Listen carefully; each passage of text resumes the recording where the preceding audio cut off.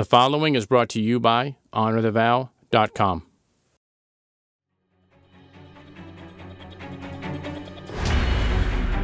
Welcome to Rapid Fire. In this arena, we not only want your marriage to survive, we want it to be thriving and passionate.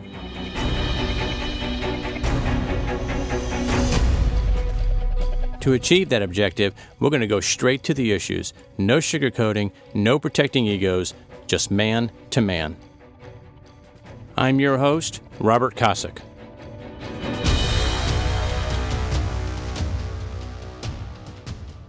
Welcome to episode 44. Today's topic, trust in marriage.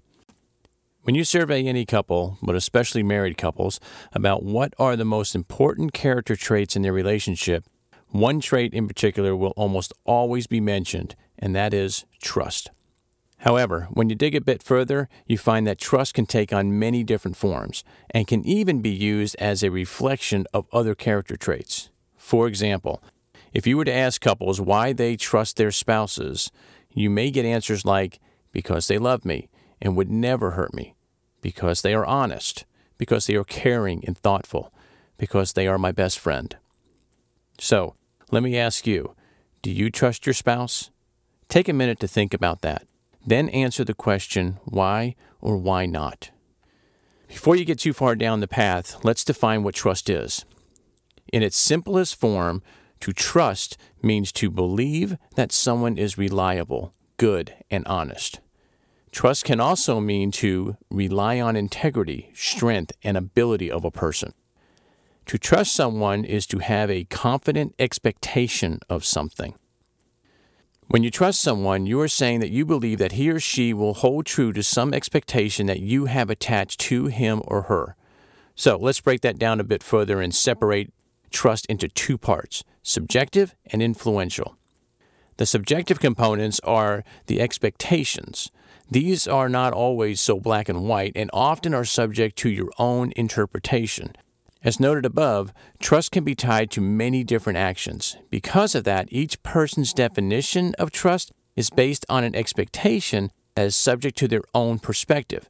And as you can imagine, this can cause a lot of issues in a marriage because the couple will usually have different perspectives regarding that expectation. The second component is influential, meaning you rely on or react according to your level of trust for that person. If you don't trust someone, you may put different checks and balances in place to test or monitor him or her. If you trust them, you will be less cautious. Your level of trust significantly influences your actions. So I guess you can say trust is kind of like, gumbo. There are many different ways to make it, but when it's made the way you like it, or better yet, according to your expectations, it's fantastic. The same thing with trust. Regardless of how you have chosen to define trust, what I want to know is, what if you don't trust your spouse? What should you do then? Because trust is such a major part of a successful marriage, you should not ignore the fact that you don't trust him or her. Ignoring that you don't trust your spouse will only create more distrust because you will begin to question everything, even when you don't have any real basis for doing so. Second, you should not try to entrap your spouse. If, for example, you don't trust your spouse to tell the truth, it is a bad idea to address an issue in a way that encourages them to lie, such as pretending you don't know something when in fact you do. Instead, you should just come right out with what you think is the truth and go from there. If he or she continues to lie, be clear that lying will kill your marriage. But coming clean right from the start will open the door to repairing the issue. They have to be clear on that point. Third, discuss the area either with each other or, better yet, with an unbiased Christian marriage counselor or coach. Sometimes having an unbiased referee, if you will, greatly enhances your ability to solve the issue. Because that person is not emotionally attached, he or she will see things much differently and usually much more accurately. They say there's 3 sides to a story: his version, her version, and what really happened. Keep that in mind. Lastly, practice forgiveness. Forgiveness is not forgetting, nor is it condoning. It is simply a release of debt for pain caused, which is much different. To learn more about forgiveness, go back to episode 14.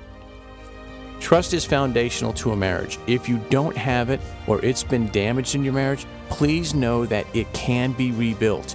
Even a marriage suffering from adultery can rebuild trust. Like most steps to a great marriage, it is tough work, but it is well worth the effort. I promise.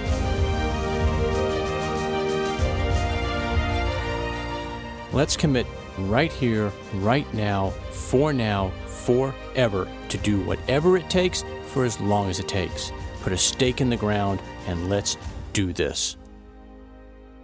Rapid Fire is a ministry of Honor the Vow.